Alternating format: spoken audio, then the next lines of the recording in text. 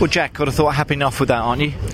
Yeah, it's FP1. We haven't. Well, I know what other people are doing because I've raced with other teams before. So, not everyone shows their hand first thing in the morning, but it's always nice to end up top of the sheet, isn't it? So, we can work from there. The car still wasn't spot on, so we know we got a bit more in the bag yet too. And with Thruxton, you always build up to it. I was here a few weeks ago, but at the same time, you don't get it perfect first lap.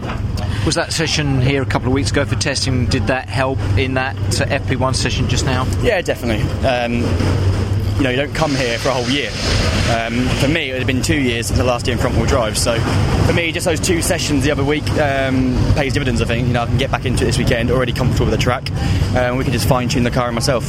Yeah, what about tyres out there as well on that session? New tyres for the Thruxton circuit, how did they... Well, we've used the hard compound, obviously, at Donington Park, so we sort of know what it's about.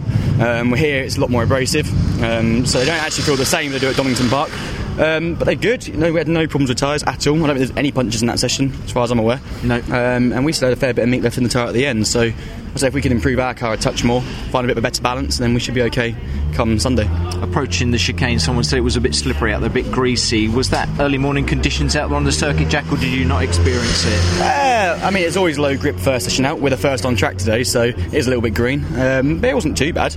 Maybe we're okay then if that means everybody else is struggling. So, but no, there was we didn't have as much grip here as we did at the end of the second session a few weeks back. But there's definitely room we can improve our car, and maybe the track will come to us a bit as well.